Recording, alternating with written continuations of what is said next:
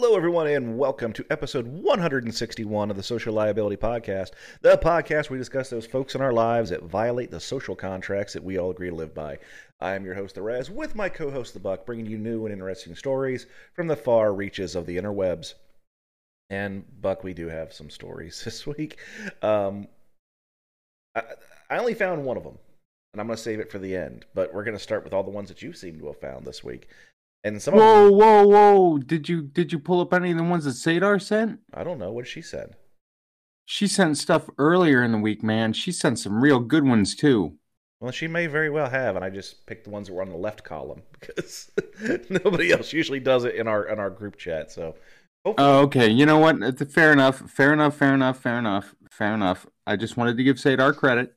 Right on. Well, we're going to start with the Miami Herald. This comes from MiamiHerald.com. She told her boyfriend she wanted to go to a strip club. Then came violence. Ooh, that's a fucking page turner. I mean, I've seen violence in a strip club, but not usually until you're at least in the strip club for a little while. What was supposed to be a fun night out Tuesday took a violent turn for a Florida couple.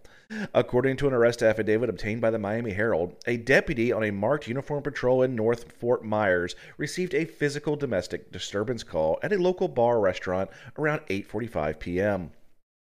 Though redacted in the report, TV station NBC2 reports the destination was the Natu Parrot Tiki Bar. The arriving deputy made contact with the man, who explained that his live-in girlfriend, later identified as Elizabeth Ann Sherlock Mason, 61, initially wanted him to take her to a nearby strip club called Lookers.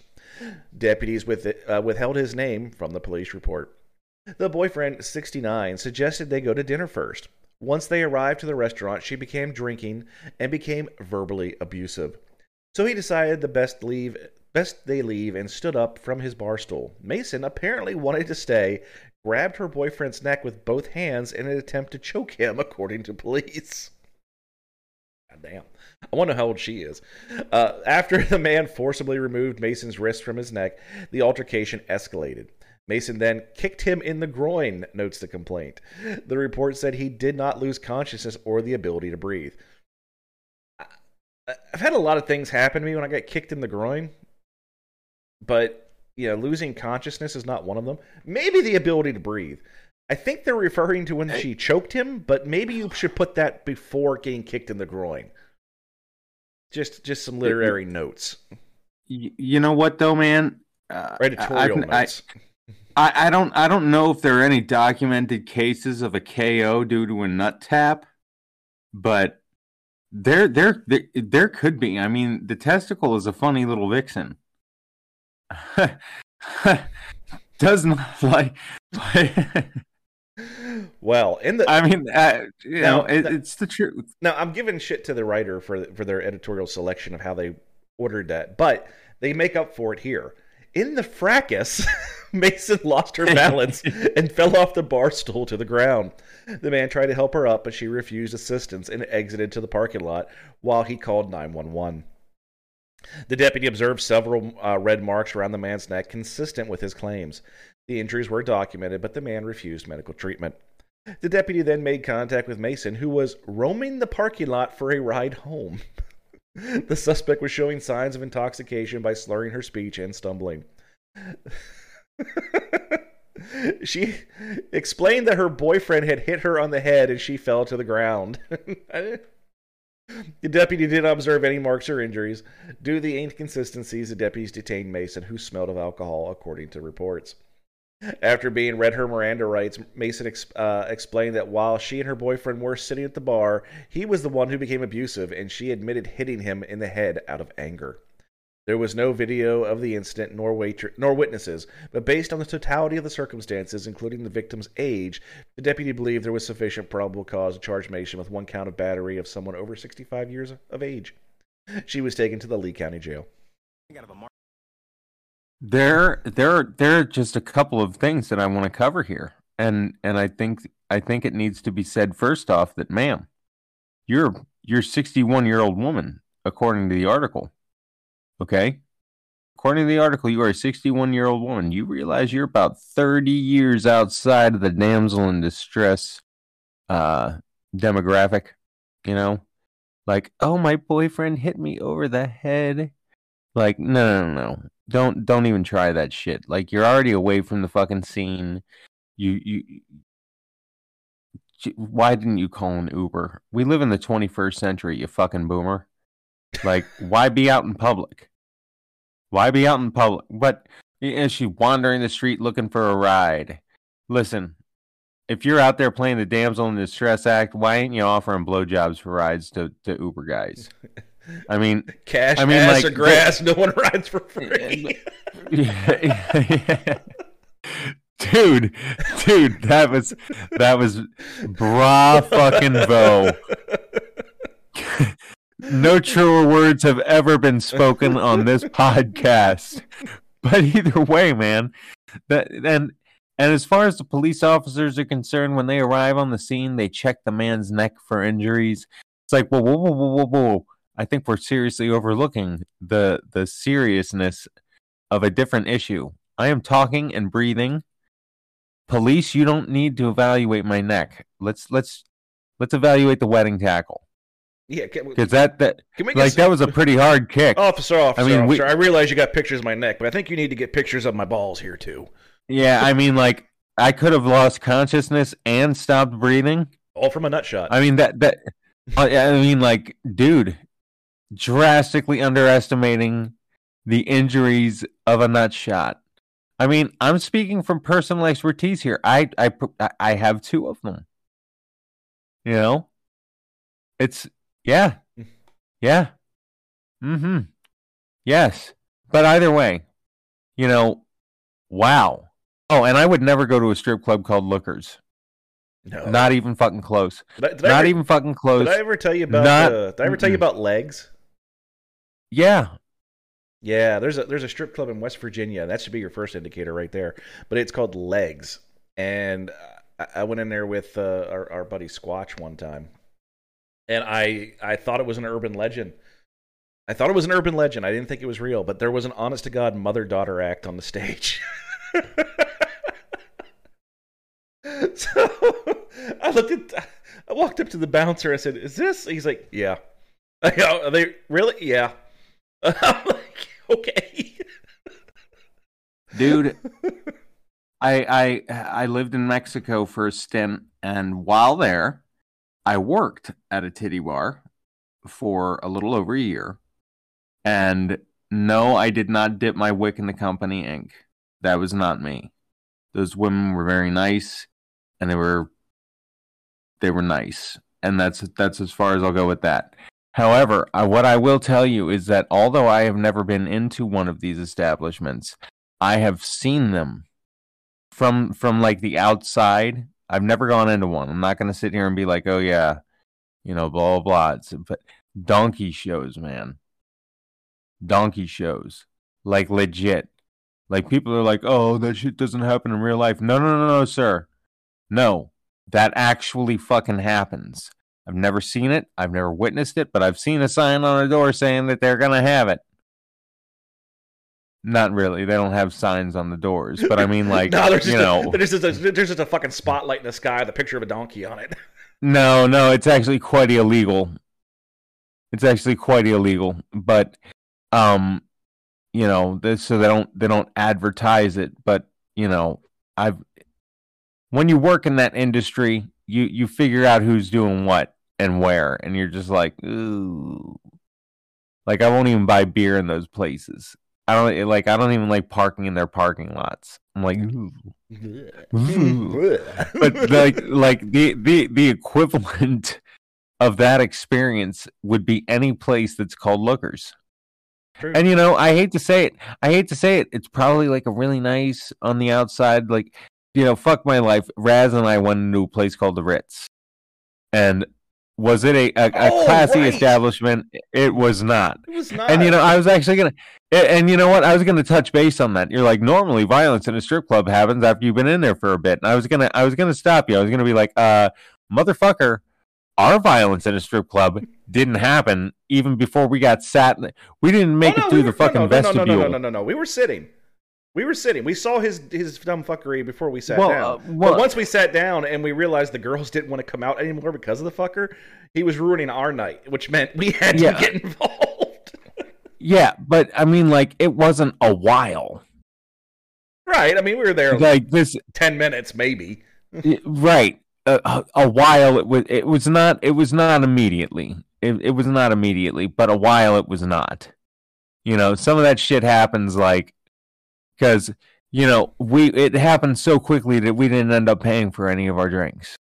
No, and we're not going to rehash that whole story. If you want, scroll back through our old episodes, and there's one that's entitled "The Bachelor Party." It's early. Episode 70.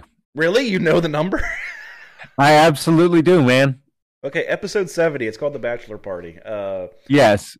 Listen to that one, and you'll hear all about the strip club violence. But either way, point of the matter. How the hell do you remember that?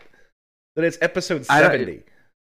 Well, my favorite number is 74, and I don't know. I'm looking. I'm just gonna make sure. I'm gonna go back through. Go ahead, man. You fact check me, and then I want the win. I want the win. I want the win, and I want the topless chick at the after party. I want it all, motherfucker. I want it all. You're damn right, dude. Bucklander. You gotta give me a minute. It takes me a second to get back through this. Bucklander, thank God there's only one. I'm back to 86. 72. Let's see. Number 70. The Bachelor Party episode. Holy shit. Holy shit. That's amazing. Yeah. Hold on. I have to break the fourth wall here for a second because I have a 10-pound Chihuahua puppy who normally joins me and sits on my lap for the entire time. And she's currently locked in the bedroom with caregiver Katie. And not happy about it? She is so fucking pissed. Well, I can't hear it, so we're good. No, but I can, and I hear her going, rawr, rawr, and I'm just like, oh my God. All right. Well, our next whatever. story. Back to the comedy. Let's do it. Our next story comes from Fox13News.com. Photos of nuns in skirts spark outcry over turning house of worship into a den of thieves in Lakeland. This is in Florida.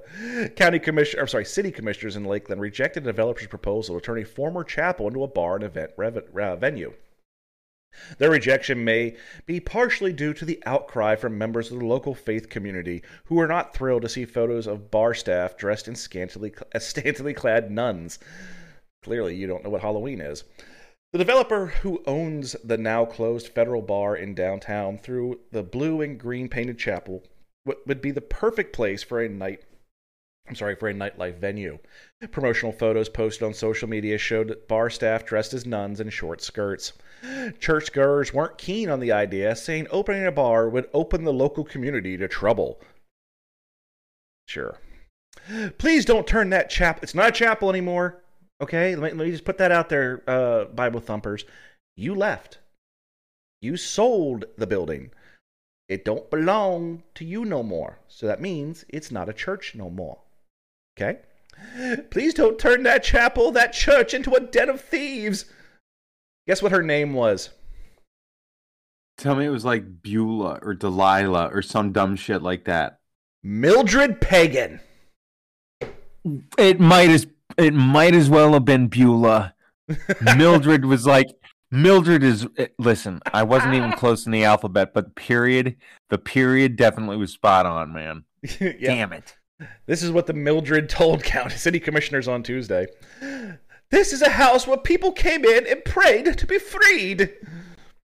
Not anymore. Now they want to be freed from their earthly desires. Do you think that she created a fracas? A fracas, if you will. A fracas. It's a fracas. Maria Negron, I gotta be real careful with that one, of Lakeland warned crime and violence would follow such a business. If that's the case, why do we have bars anywhere, you stupid hairless monkey? I don't even go to bars. There is going to be violence. There's going to be intoxication. There is going to be a constant call for police to rescue them from somebody who has fought near the car because of their inebriation. Are you serious? Is that That's what like it says. like you're not making up any of that shit? You're just putting a funny Mildred accent to it. I'm just giving her a voice. That's all. Dude, your Mildred is spot on too, man. I'm just letting you know, man. Continue, man. Let it roll. Let it roll. I'm on the edge of my seat, man. Let's see who does this fanned out. Developer Stuart Sim agreed that the photos may have been in bad taste, but they were only online for a short time. Regardless, many in the community did not appreciate the attempted cleverness. The religious costumes and paraphernalia is profane. It is mocking, and it is very offensive to me that I saw it, said Deborah Bublitz of Lakeland. Commissioners gave the thumbs down with a 5-2 vote. Turning a chapel into a bar would violate city zoning because there is another church across the street. Here is when we put this in the group chat for like everyone to decide what articles we were going to do. That's the one that pissed me off. That comment right there. So I went off in chat for a minute. Why in the hell in our society are we still giving this preferential treatment to churches? I'm sorry. Some of the most horrible people I've ever met go to church every Sunday. And just because you go, I go to church. So what? You're still a cunt. Just because you go there one day a week does not mean that you are the most pious individual. Amish, you are not, okay? And let me tell you this. There's some asshole Amish in the world, too. Oh, my gosh. Dude, first off, I watch an Amish TikToker, and I am no longer going to buy Amish furniture. I'm just putting it that way. No, I'm not a huge fan of that culture anymore. I used to think they were all cute in their hats and their stuff like that. Turns out that those dudes are real fucking bruisers, man. Running like puppy mills and shit like that. But anyhow, let's get back to the meat and potatoes of this article, man. First off, very, very well written. Very well read. It's not done. Oh, dude, it's not done? No. We're not my done. God. Oh, man, continue on, dude. Let's go, man. Raz Attenborough, man. Raz Attenborough. Let's do it. However, the property owner, Gregory Fancelli, said he's not done with the idea. They said no, but sometimes it takes 3 no's to get a yes. The new vision includes apartment buildings and a retail shop, incorporating the chapel into the design. So he's gonna do something with that damn building, come hell or high water. I would personally, if I was going to demolish it, I would burn the motherfucker to the ground and let them watch. That's how I would demolish it if I was going to take it down. I'd burn that motherfucker to the ground. You know, for whatever reason, you don't have a congregation anymore, and they left. Just because it was a church at one point does not make it hallowed ground for all eternity. We must put a glass fucking dome around it and preserve it for future generations. Because this church, this structure is where Mildred went and got on her knees and prayed. Fuck you, Mildred. Dude. Man. What? Is the article over? Yeah, the article's over. Okay, so first off, just something for the suggestion box, because Raz is talking about burning it down. And although I am a fan of the idea, it is a little melodramatic and theatrical, and there may be some authorities involved. However... Oh, I say get the permits, but I'd still burn it to the ground. Well, maybe a different solution. I'm not going to say a better one, because burning it down really would piss off a lot of people. We lived in a town. No, fuck those people. I don't care about those people. We lived in a town. I'm not talking about those people. I'm just talking about the rest of the people borough in the limits. town. Outside of the borough limits. It was nowhere. It was in between 2 towns. It was in a no man's land, just on a stretch of road. Someone opened a strip club. I never went to it. I was still in high school. But I remember vividly driving by that road and seeing all the people from the trailer park across the street protesting That how? Oh my Lord! Oh Lord! They're gonna corrupt our children, the children of the farms. No, no, sir. No, we cannot allow the children to be corrupted by this house of ill repute. This trailer park was the biggest drug den in Adams County. If you wanted fucking heroin or crack, this is the trailer park you went to. But God forbid we show some fucking boobs. Because that's the other thing in that state. You couldn't even have a bottomless bar. It could only be a topless bar. And even then they had to have pasties. So you couldn't even see a nipple. Yeah, I wouldn't go. That's why we knew so much about strip clubs in West Virginia. It was, like seriously, like we'd have to be like the kids in Footloose to go to the strip club. We had to go across the fucking bridge. But either way, back to the thing though, man. Instead of burning the building down, I would go out there and I would talk to the foreman on whatever crew is doing it. I'd be like, all right, man, are you like super uber religious? Chances are, in my hypothetical universe, the guy's going to say no. And the foreman's going to slide. Never mind, I'm not going to say it. and so what you're going to do is you're going to slide this guy $50 fucking dollars, and all his construction crew who do not go to church every day or every Sunday, the majority of they don't. Chances are they're mostly work release inmates. But nothing wrong with that, by the way. The world still's gotta fucking turn, and those boys do some hard work. But whatever. I ran a work release facility for years, so yeah, I'll tell you for sure. So what you do is you take 666 or like demonic pictures and play Ozzy Osbourne really loud from your fucking heavy equipment. Just hang signs and put fucking paraphernalia all over, like Satan candles all over the fucking back of your Bobcats, or really deck them out, like almost like parade float those fucking heavy equipment things to look like devil machines, and then just go and bash that fucking church to bits. And then have the girls that were dressed in the nun costumes hire them on as safety consultants so they can walk around the job site in their nun outfits, but as long as they have the hard hats on, they're good. As long as they got the hard hats on. Or just have them as sexy construction workers. I mean, you could just do that too. You know what? I mean, I think you could get away. I think you could not only do I think you could get away with it, I think that you should do that. I think that should be official. We should put that in the notes for master plan and send it to this dude. Like, I think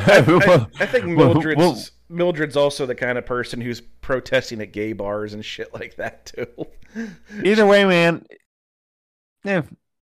I'm telling you, we should draw this shit out. We've got a great plan here. We've got plan A, which is burn it down. It'll be real short, real short. We'll go into plan B, our elaborate Home Alone style, display of fucking douchebaggery scheme. We'll write it down on the finest printer paper with a Crayola crayon, and we'll send it off to this guy, and We'll have to see how that pans out. Fuck, my train of thought derailed. It doesn't take much. All right, our next story comes from bestlifeonline.com. I'm kind of curious what other kind of stories this website has, because at the top it's news, health, smarter living, entertainment, relationships, travel, style. But the headline reads, pigeon carrying a miniature backpack filled with drugs was captured in prison yard. Boop, boop, boop, boop, boop, boop, boop, boop, boop. Entertainment. Since ancient times, history has been rife with stories about pigeons being used as covert messengers. Their amazing natural homing ability to, and one Hollywood example, transporting secrets behind enemy lines during wartime. That's not Hollywood. That happened. So it's perhaps unsurprising that last week, Canadian officials reported capturing a pigeon carrying a tiny backpack filled with illicit drugs in a Vancouver prison yard. The problem is they have to catch the pigeon. The bird was caught at the Pacific Institution in Abbotsford, about 50 miles east of Vancouver, said John Randall, a spokesman for the Union of Canadian Correctional Officers. A tiny fabric backpack tied to the pigeon contained crystal meth. Damn, go big or go home. Prison guards spotted the bird and its cargo on December 29th in one of the facility's recreation yards. It was spotted by correctional officers, I believe, and security intelligence officers when the officials were doing their standard patrols around and throughout the unit and institution. That's when they initially spotted the bird with the back package on it. The officers then set up a trap to capture it. In the recent years, officers have been on the lookout for drones that might be carrying, and it goes on and on about different kind of problems, people getting stuff in the jail. But here's the thing about training pigeons. Usually you have to take them to the two locations. So who the hell was taking this pigeon into the prison so it knew where to go? You can't just give it a map and say, here you go, Flappy, get there. That's not how you train a pigeon. Dude, first off, I mean, you'd be surprised, man. The pigeon, of all of our avian allies, the pigeon is definitely underappreciated and undervalued. What a smart little pecker right there. I mean, that's what it boils down to. No, I'm not even, dude. That wasn't a button. I was gonna make a foul play pun. For the button. The pecker thing was just, no, I'm done. I can't. You were getting ready to push the button. You preempted. I already pushed the button. Yeah, see, look, man, it's already done. It's already done. Dude. Everyone knows. No, I'm moving on, bitch. Shut up. Of course you are. Of course you are, man. Everyone knows it's listened to this podcast for any length of time that we worked in a prison for a while together. I distinctly remember people walking around trying to figure out how to throw things over the fence. Our inmates never went outside. There was nobody ever went into that grass ever. And well, I mean, that, and if they were going to try and get into the rec yards, they were all enclosed with chain link on the tops. Right. I mean, but whatever. The fact of the matter is, bravo, Canada. I don't think our staff would have been like, oh, pigeon with a backpack. Somebody, yeah, everybody check this out. Isn't it cute? I really think, oh, it's a little pigeon with a backpack. I could see, I could see that being the reaction, not let's build a trap. Go Canada. Go Canada. Canadians are natural trappers. Yeah, but then again, we worked at the equivalent of Reno 911 jail most of the time. So it's I wonder who Dangle was. Our next story comes from CBS News. Wild video shows angry guests smashing cars through Chinese hotel lobby. A disgruntled guest rammed his sports car through a Chinese hotel's doors and drove wildly around its lobby, leaving a trail of destruction after arguing with staff about a missing laptop. Several videos published on social media show a white car smashing through the glass doors of the central Shanghai hotel from their hinges, reversing them and bursting into the lobby, knocking over anything in its path. A sign visible in one of the videos shows the wild scene unfolded at the Jingling Purple Mountain Hotel in Shanghai. The car, a convertible with its top up, then hurtled haphazardly around the entrance hall as bewildered spectators asked each other what was going on, with one exclaiming, "He's going nuts!" In one video snippet, people can be seen trying to get the driver out of the crashed vehicle before the car reverses and speeds through the lobby, sending bystanders scurrying away. Local police said the incident had been taking place in the late morning on Tuesday when the driver was a 28-year-old man named Chen who had gotten into a dispute with hotel staff over the loss of his laptop during his stay there. No one was injured during the incident, they say in a statement posted on the Weibo social media account, adding that Chen had been detained pending further investigation. What's there to investigate there, officer? Homeboy dude it. Police told the AFP that the laptop had been stolen and was found outside the hotel. The car crashed into another set of doors before apparently heading for the exit, only to slam into a door frame and come to a stop. its hazard lights flashing. At least he turned his hazards on. Onlookers and hotel staff screamed as the driver got out of the car, banging on it and trying to smash through the windows to get the keys. Do you have any idea what you've done? They can be heard shouting. Are you crazy? Are you? According to Booking.com, the Jingling Purple Mountain Shanghai is a 4-star hotel with a very good review. Except this day. Yeah, their approval rating is going to drastically plummet due to this one. It was a very nice hotel, but the lobby looked like shit. Looked like someone drove through it. That is dude, I'm looking. This is some. Ooh, they got a nice buffet too. Damn. I'm telling you, man, that's probably where the 5th star comes from, or the 4th star came from. I'll tell you, they had the Sadar still will talk about this meal. This it was the Hilton in Guangzhou, I think. She might correct me later. That they had a restaurant in the lobby. They had a buffet breakfast, and she'll still say it's the best meal she's ever had. But it's a lot of the hotels in China have these big elaborate restaurants in the lobbies. And I can tell you right now, if I was staying there and that dude wrecked my dining experience, I would have pulled him out of that car one way or another.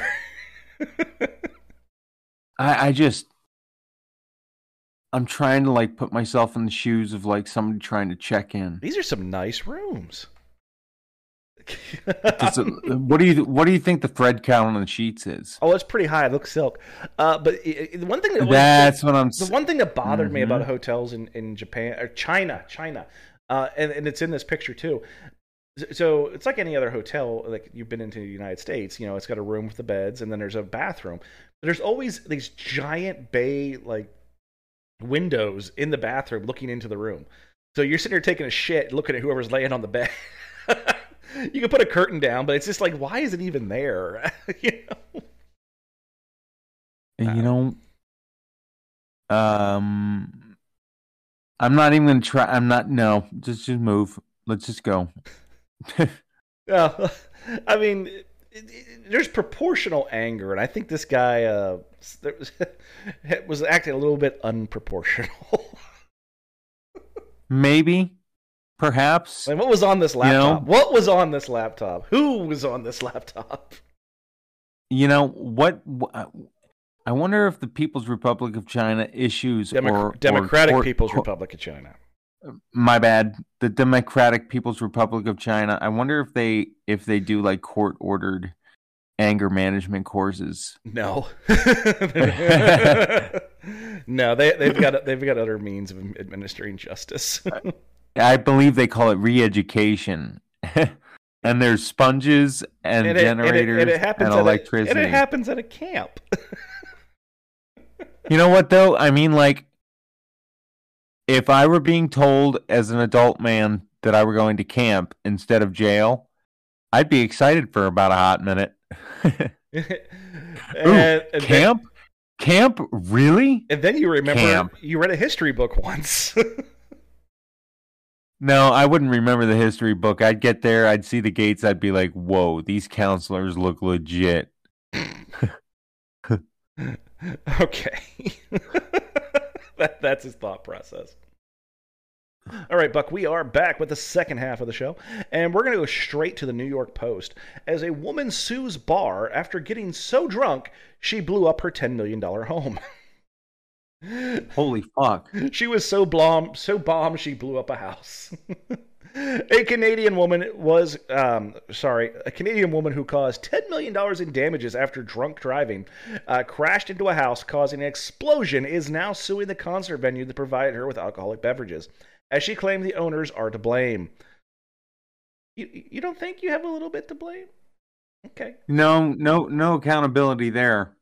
Nope. The car bomb fiasco occurred in August of 2019, while Daniela Lease, 26, was driving home from a Marilyn Manson concert at the Budweiser Gardens Arena in London, Ontario. After drinking at the show and getting behind the wheel, Lease crashed her Ford Fusion, registered to her father, into a brick home at the 450 Woodman Avenue, rupturing a gas line and triggering a massive explosion that destroyed 4 homes and injured 7 people. Falling embers led to a blaze in several homes nearby, and the entire neighborhood had to be evacuated, with gas and water service shut off in the area. All told, the blast reportedly caused damages in the neighborhood of $9.8 million to $14.7 million. The financial impact of Miss Lee's actions have been enormous, with total damage estimates approaching $15 million, Judge George Orsini? Orsini, told the court. Meanwhile, the victims included 2 police officers and 2 firefighters who suffered numerous injuries, with 1 firefighter forced to spend more than a week in hospital before being discharged. Lease subsequently pled guilty to 4 counts of impaired driving and was slapped with a 3-year prison sentence. That's it? Fuck. However, the Canuck wasn't about to throw away her shot at easing the financial strain. This month, she and her father, Sean Lease, filed a lawsuit against the Ovations Ontario Food Service, the company that distributed the hooch. They actually said hooch.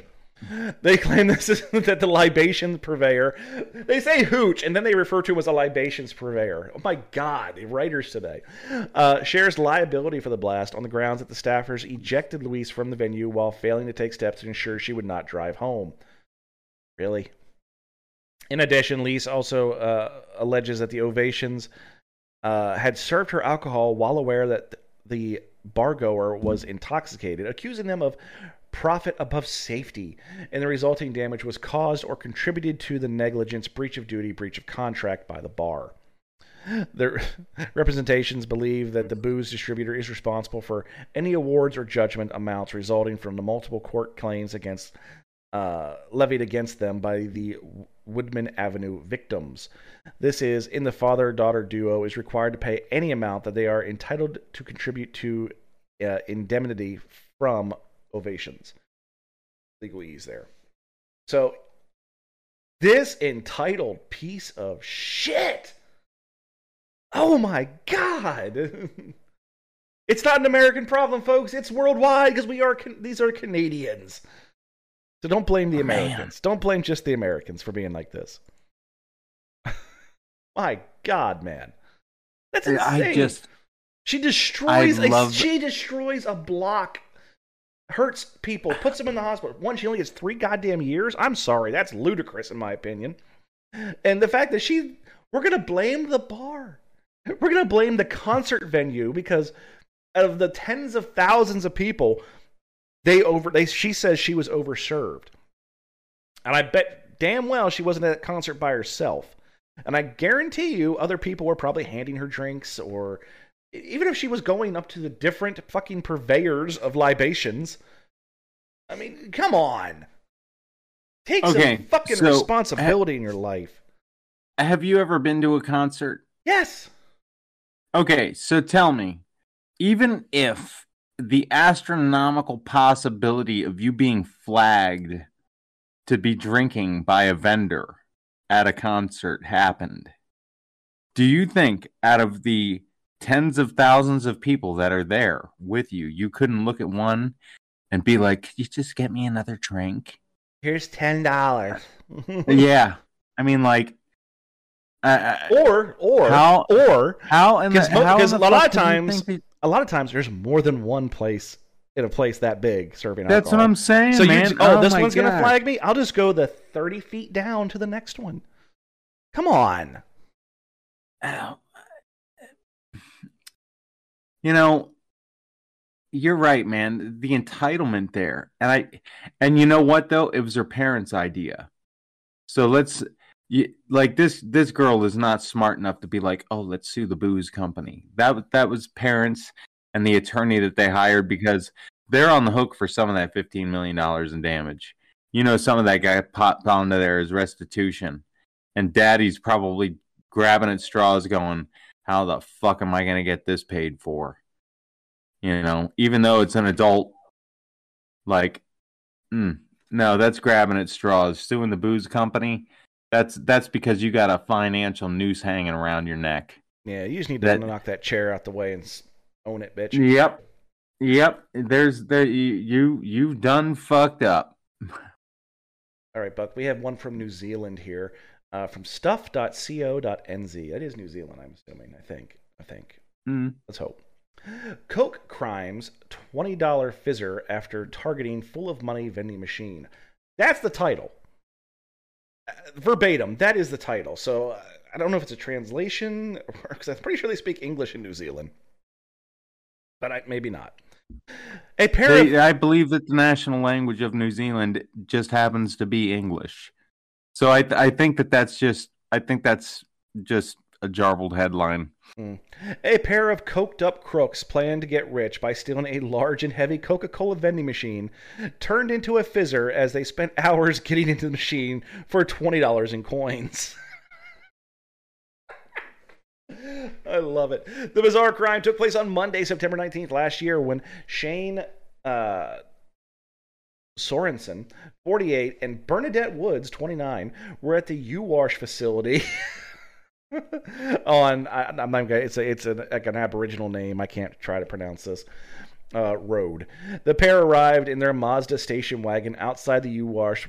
Was the vending machine described in the police summary of facts as large and heavy? It's a soda machine. I don't think you need to describe it as large and heavy. It's a soda machine. Backing up, the defendants tipped the Coca-Cola vending machine over onto its side and attempted to manhandle it into the back of the station wagon. Unsuccessful in their endeavor, the defendant Woods moved the vehicle, and defendant Sorensen tied a rope around the machine and fastened it to an anchor point in the vehicle. Once completed, the defendants drove off, towing the Coca-Cola machine behind them. They eventually made their way to a vacant property. But like a drink can be with the pull tab snapped off, the red and white vending machine vault wasn't giving up its contents so easily. They spent several hours opening the vending machine to extract money and drinks. Woods told police that they stole the machine because they thought it was full of money. She added they only got about $20 in coins, 10 and 20-cent pieces. The summary noted that the machine and its contents were valued at approximately $1,100 and that the sum has been sought from the pair in reparation. Both Sorensen and Woods have appeared before the court before and will be sentenced for one charge of theft each from the district court in February. Theft of over $1,000 has a maximum sentence of 7 years imprisonment. So here we go. Here's an inequity and justice. We got a drunk girl in Canada who blasts through a house drunk, destroys 7 homes, puts 7 people in the hospital, one for over a week. And then we got these pair that steal a vending machine, getting 7 years, with the girl in Canada getting 3. Yeah. I'm sorry. Yeah. Why? I'm not sorry. Why, as a society, and I say this because, yes, it was Canada, but the United States, where we live, is the same deal. Why do we, it could have happened to anybody, everyone's drunk driving. I've never drunk drive. Have you? Not in this country. No. Yeah, I've never been under any form of intoxication where I have then driven a vehicle. Never. I have no sympathy whatever for DUI drivers. None. You should. The penalties should be a lot higher than they are. And being never allowed to drive again should be on the table.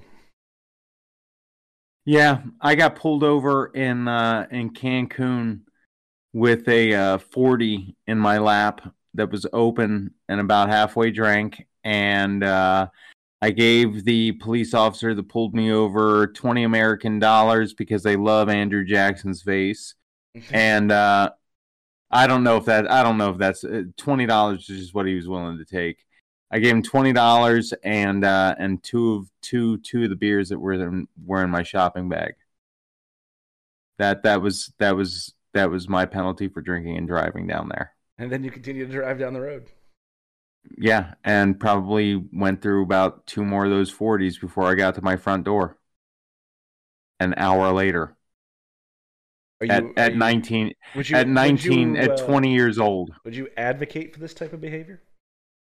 Not in this country. Or any country?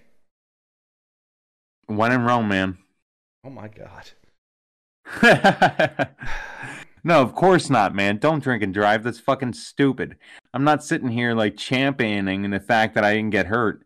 I'm lucky because when you play stupid games, you win stupid prizes. I was 20 years old and thought I was cock of the fucking walk down there, you know? And you know, I got away with a bunch of dumb shit, and drinking and driving was one of them.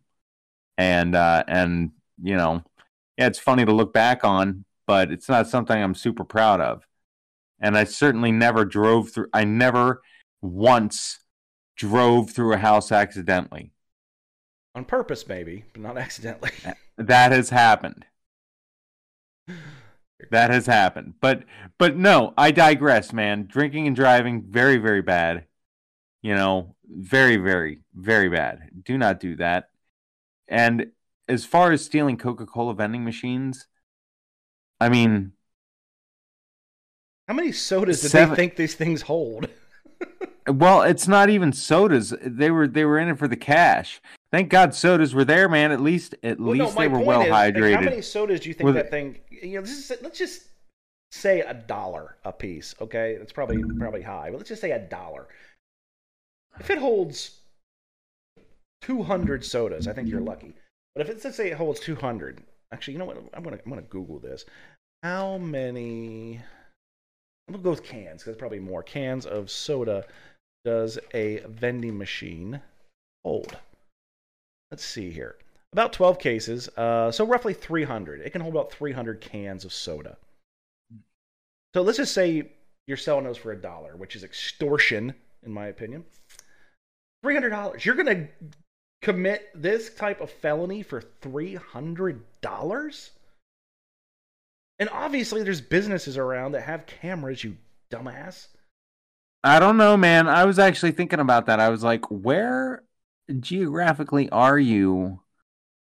Or what time of day did this happen to where you thought that, like, not even thought. I mean, like, obviously you thought it was a good idea, but where could it have been a good idea to drag the soda machine away attached to the back of your car? Like, that, my friend, would have created quite a fracas. That's the word. And today's word is fracas. Can you spell fracas? Frakas. Fracas. I don't think there's a K in fracas. Look it up. Oh my God. This has been the Google hour. Ow. You know what, man? The thing is, if you're gonna call me on it, man, I've been lucky. Well, not today. FRACAS. A noisy disturbance or quarrel. Well, you know what? I mean, that's why I don't run for office, man. You know, you say but seriously, tying it onto the back of your car and dragging it away, like, wouldn't that have alerted someone? Alerted the suspicions of Mildred? Well, anyone. Well, her name was Bernadette. Oh, right. So there could have been a Mildred involved in this shit show somewhere. But $20 in coins, like, if only I could have been a fly on the wall, man. I would have been like, all right. They're getting it. And the takeaway is $20 cha-ching dollars.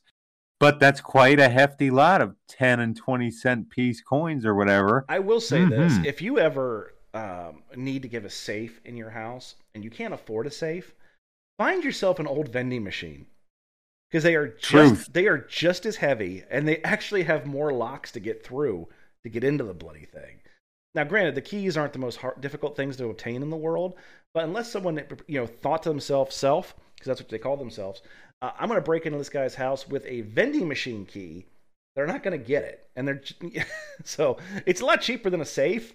And it's about as secure. So just throwing that out there for anybody who's trying to be frugal. You could also keep your sodas cold. Yeah, I was going to say, you could have a frosty cool beverage while you Scrooge McDuck in your vending machine. You know, I've actually thought about going into the vending machine business. I thought that I'm glad. I'm thinking laundromats. I'm thinking claw machines. You know, just things I've thought of. Yeah. Well, I mean, I will become the quarter king. You'll be the coin op czar. Yes, I will. You better believe it. Okay, we're going to move on to WSBTV.com.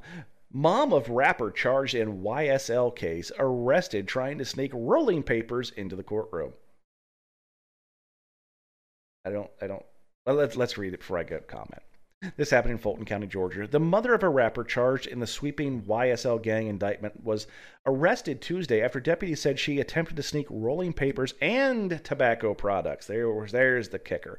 Into the Fulton County courtroom where her son is currently standing trial. Jail records show that Lakeisha Kendrick, 51, was booked into the Fulton County Jail on one count of criminal attempt to commit a misdemeanor. Lakeisha Kendrick is the mother of Demont Kendrick, a rapper who performs under the name Yak Gotti. Okay. Demont Kendrick is one of 14 defendants, including hip-hop star Young Thug, standing trial in the Fulton County. Kendrick is charged with multiple crimes, including the 2015 murder of Devon Nutt Thomas Jr. Court records obtained by Channel 2's Michael Seaton showed that the trouble began Tuesday after Lakeisha Kendrick stopped by the Fulton County Courthouse where she dropped off a bag of clothing for her son, who was in court for jury selection. After giving the bag to his client, Kendrick's attorney, Douglas Weinstein, told a deputy that he received a text from Naisha Cox, the mother of Kendrick's child. Weinstein told the deputy that he received a text from D. Kendrick's baby mama, Nay, stating that she had placed a sealed envelope inside of the bag. When deputies searched the bag, they found the envelope containing tobacco, wrapping papers, and tobacco products. After discovering the contraband, deputies moved to the 8th floor of the courthouse where they confronted Lakeisha Kendrick. When questioned by investigators, she denied having any knowledge of the envelope, claiming that Cox had given her the bag to give to the attorney. Deputies arrested Kendrick. Authorities have also issued an arrest warrant for Cox, but she has not yet been arrested. The Fulton County District Attorney's Office said it worked for more than a year in collaboration with other agencies to put the indictment together. Prosecutors say Young Thug is the leader of the Young Slime Life Gang, which formed in Atlanta in 2012. Of all the things you're going to get busted for, tobacco and rolling papers, really? Man. They're not worth that much in jail, I'm sorry. We got a lot of brilliant ne'er-do-wells today on the show, man. He would have done better if you had taken the money for the tobacco and the rolling papers and put it on his books so we could get some ramen noodles. Seriously, he would have done better because that's better currency, and it's not going to get fucking picked up in a search. Yeah, and you know what? Now that you're in jail, I hear that there's a couple in New Zealand who recently fell upon a king's ransom of $20 in a vending machine heist that may be willing to offer you some assistance. But perhaps. Well, no, man. I mean, $20, not $20. We're off of that one. Rolling papers and tobacco. Like, I really thought that I thought the rolling papers were going to be something good. Buck, something good. Here's the thing, dude. Like, if we're talking about tobacco and rolling papers, you know, an envelope can't hold all that much. And if you're watching on the video version of the podcast, I have a bag here in front of me of pipe tobacco. I don't use it very often, but I have been known to. This is, smells like hazelnut. Yeah, it's delicious. This is 2 ounces. Okay, there's no way in hell this would fit in an envelope. So maybe an ounce of tobacco. You know how much an ounce of tobacco costs? Like $6. And rolling papers, I don't know how much your rolling papers cost. They can't be that much. Well, I mean, like, I have not, my fine motor skills went to shit, but the last time I bought rolling papers, they were like $1.25. So maybe like $3 now. Let's just say $10 total. They had it in this. Yeah. Mm-hmm. Yep. Now, here's the deal, though. Depending on the security level of their prison, tobacco might actually go for quite a fare there. It's possible. I'm not going to say it's not possible, but is it worth? Is it worth the possible repercussions of getting caught? And but Well, the thing about it is, though, just from listening to the case alone, I don't know if they're going to get a conviction on them. probably not. Because they're both And you know saying, what? "Oh no, she put it in there. Oh no, I didn't know anything about it." But well, they'll probably get it on the girlfriend, because the baby mama, as they put it, because she did have the text message to the attorney saying that it's in there. So I think the mom will get off. I think the baby mama is going to be one that gets caught. All I know, man, is that at we'll say $10. How much tobacco? How much tobacco was it? An ounce? It just said an envelope. Oh, an envelope. So we'll just go with an ounce. Okay, let's say an ounce of tobacco. That's 28 grams. We'll say 1 gram of tobacco per cigarette, and I'm doing napkin math. I don't know if these numbers are accurate, but I'm just monkey mathing it here. So we'll say 1 gram per cigarette. You get 28 cigarettes out of an ounce, which is, we'll say $10 a cigarette at 20. Yeah, I mean, like we're talking a little bit of money there. If you can get it in there, you spend $10, you can make almost 300. I mean, I could see that being quite a racket. But still, but here's the thing: if you're going to go through all why that not, process, why not just go for weed, man? That's what I'm saying. There's like the risk to reward on this particular heist is just so low, and so petty. So I got a message from Sadar yesterday telling me, "Hey, there is a seafood food truck in town," and I'm like, and I nope. No, I was you wait. So I had seen these guys advertising on the Book of Faces before, and I was like, I'm going to look them up. Boom, and it says, okay, they're up on this street, parked at a dispensary. I was like, oh, this is joyous. So I packed the kids up. And I went to the seafood food truck at the dispensary, and they had a little cross promotion thing going on. So we're sitting there ordering our crab legs. It was like Creole food, dude. It was awesome. I'm going to tell you right now, the food was great. I had snow crab legs for the first time, like in a long time, living here in the Midwest. And one of my boys had shrimp.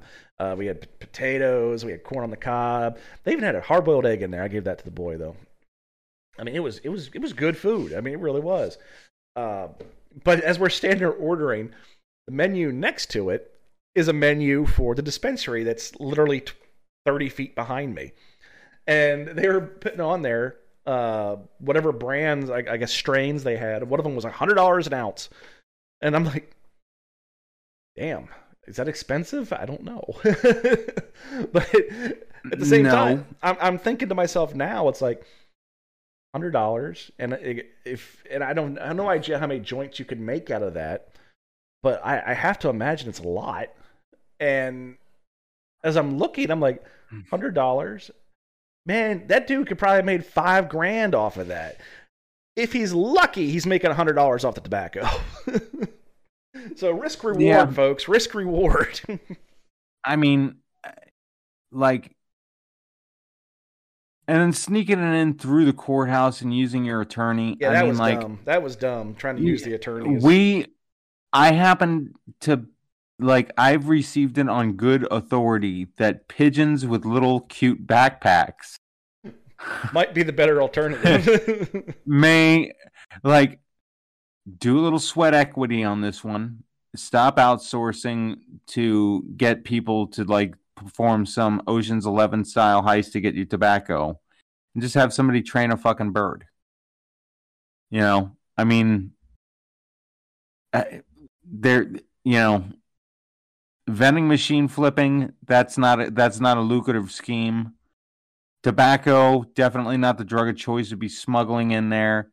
But pigeon, I'm still finding an argument as to why that's not a good mule. And I think that this guy could have really benefited from this particular bit of advice. I really just do. True enough. So, no. All right, Buck. Our last story.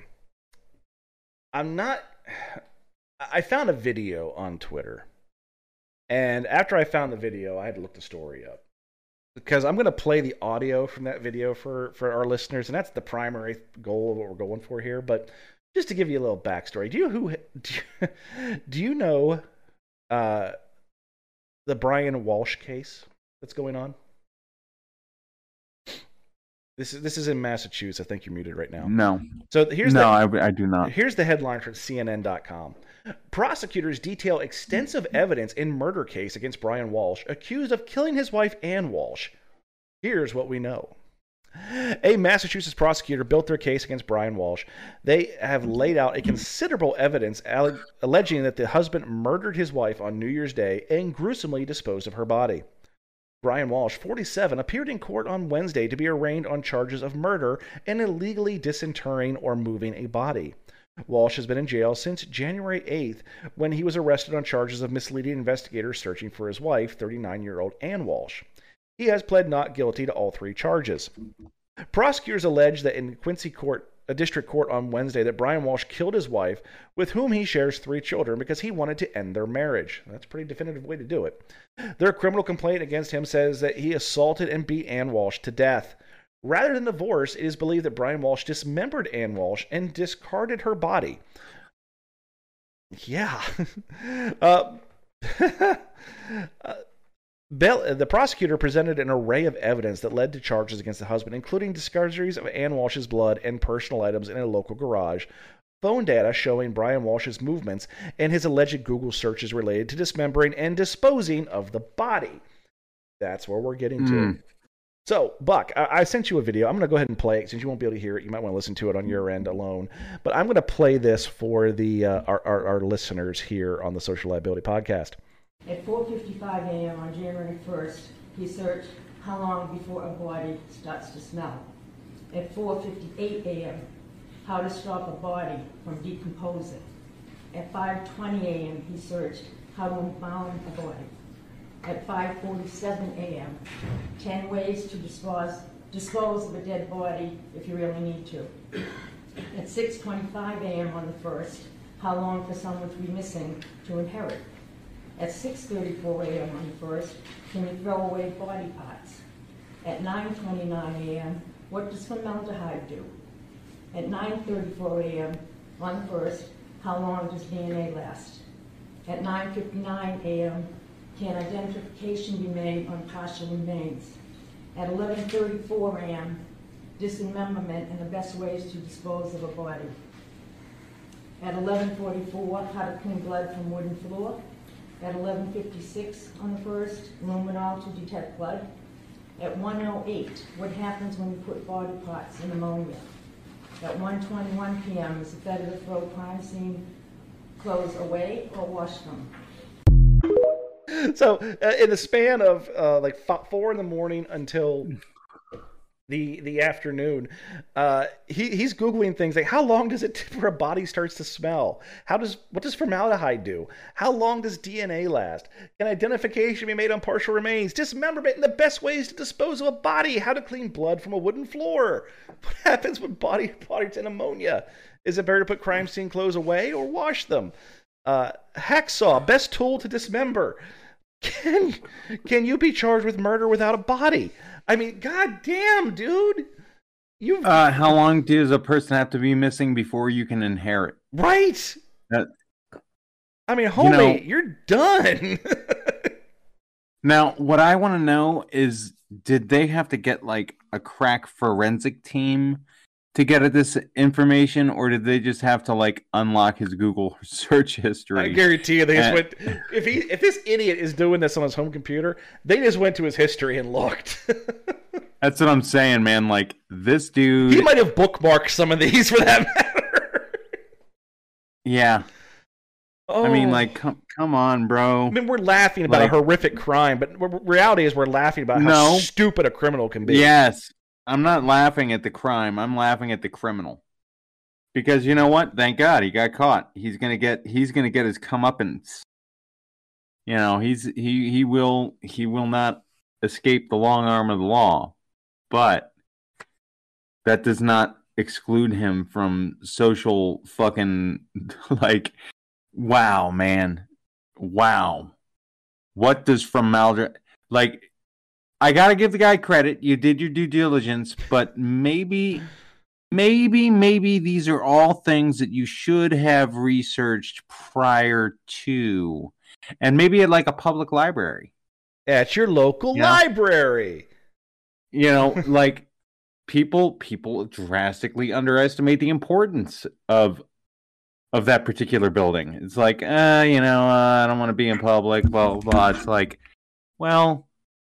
And here's the thing: if you ever are curious about somebody protecting your privacy, libraries are the place to go. Librarians are some of the most privacy-minded people in the world, and I could go into details as to why, but I'm not going to. But I do teach a class on First Amendment auditors and how they interact with different institutions such as libraries or post offices and such as like that. And I cover libraries pretty extensively. And the libraries are the most privacy-minded people in the world, sometimes to a fault, really. But no, this guy, I'm just going to go on the computer and do it this in the kitchen real quick. He's probably right next to her fucking corpse as he's doing it.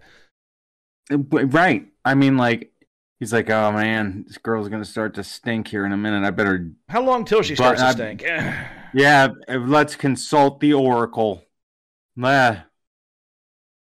Good old Google. All right, folks, we're going to leave you on that downward note. We'd just like to remind everybody that the Social Liability Podcast comes out each and every week. We have done so now for 161 weeks. It is available on just about any podcasting platform out there. The only thing we ever ask, though, because we don't charge anything for the podcast, is that you pay one and one thing only, and that is attention. Tell a friend, maybe subscribe, hit the like button, depending on where you're seeing it. And we would greatly appreciate it, because those kind of little things help us out. It helps get the podcast out there, sees our numbers go up, and it makes us smile, because we don't make a dime off this thing. We do it for sanity purposes and sanity purposes only. That all being said, folks, I am the Raz. He is the Buck, wishing you all a happy and safe week, and we'll catch you on the next episode of the Social Liability Podcast.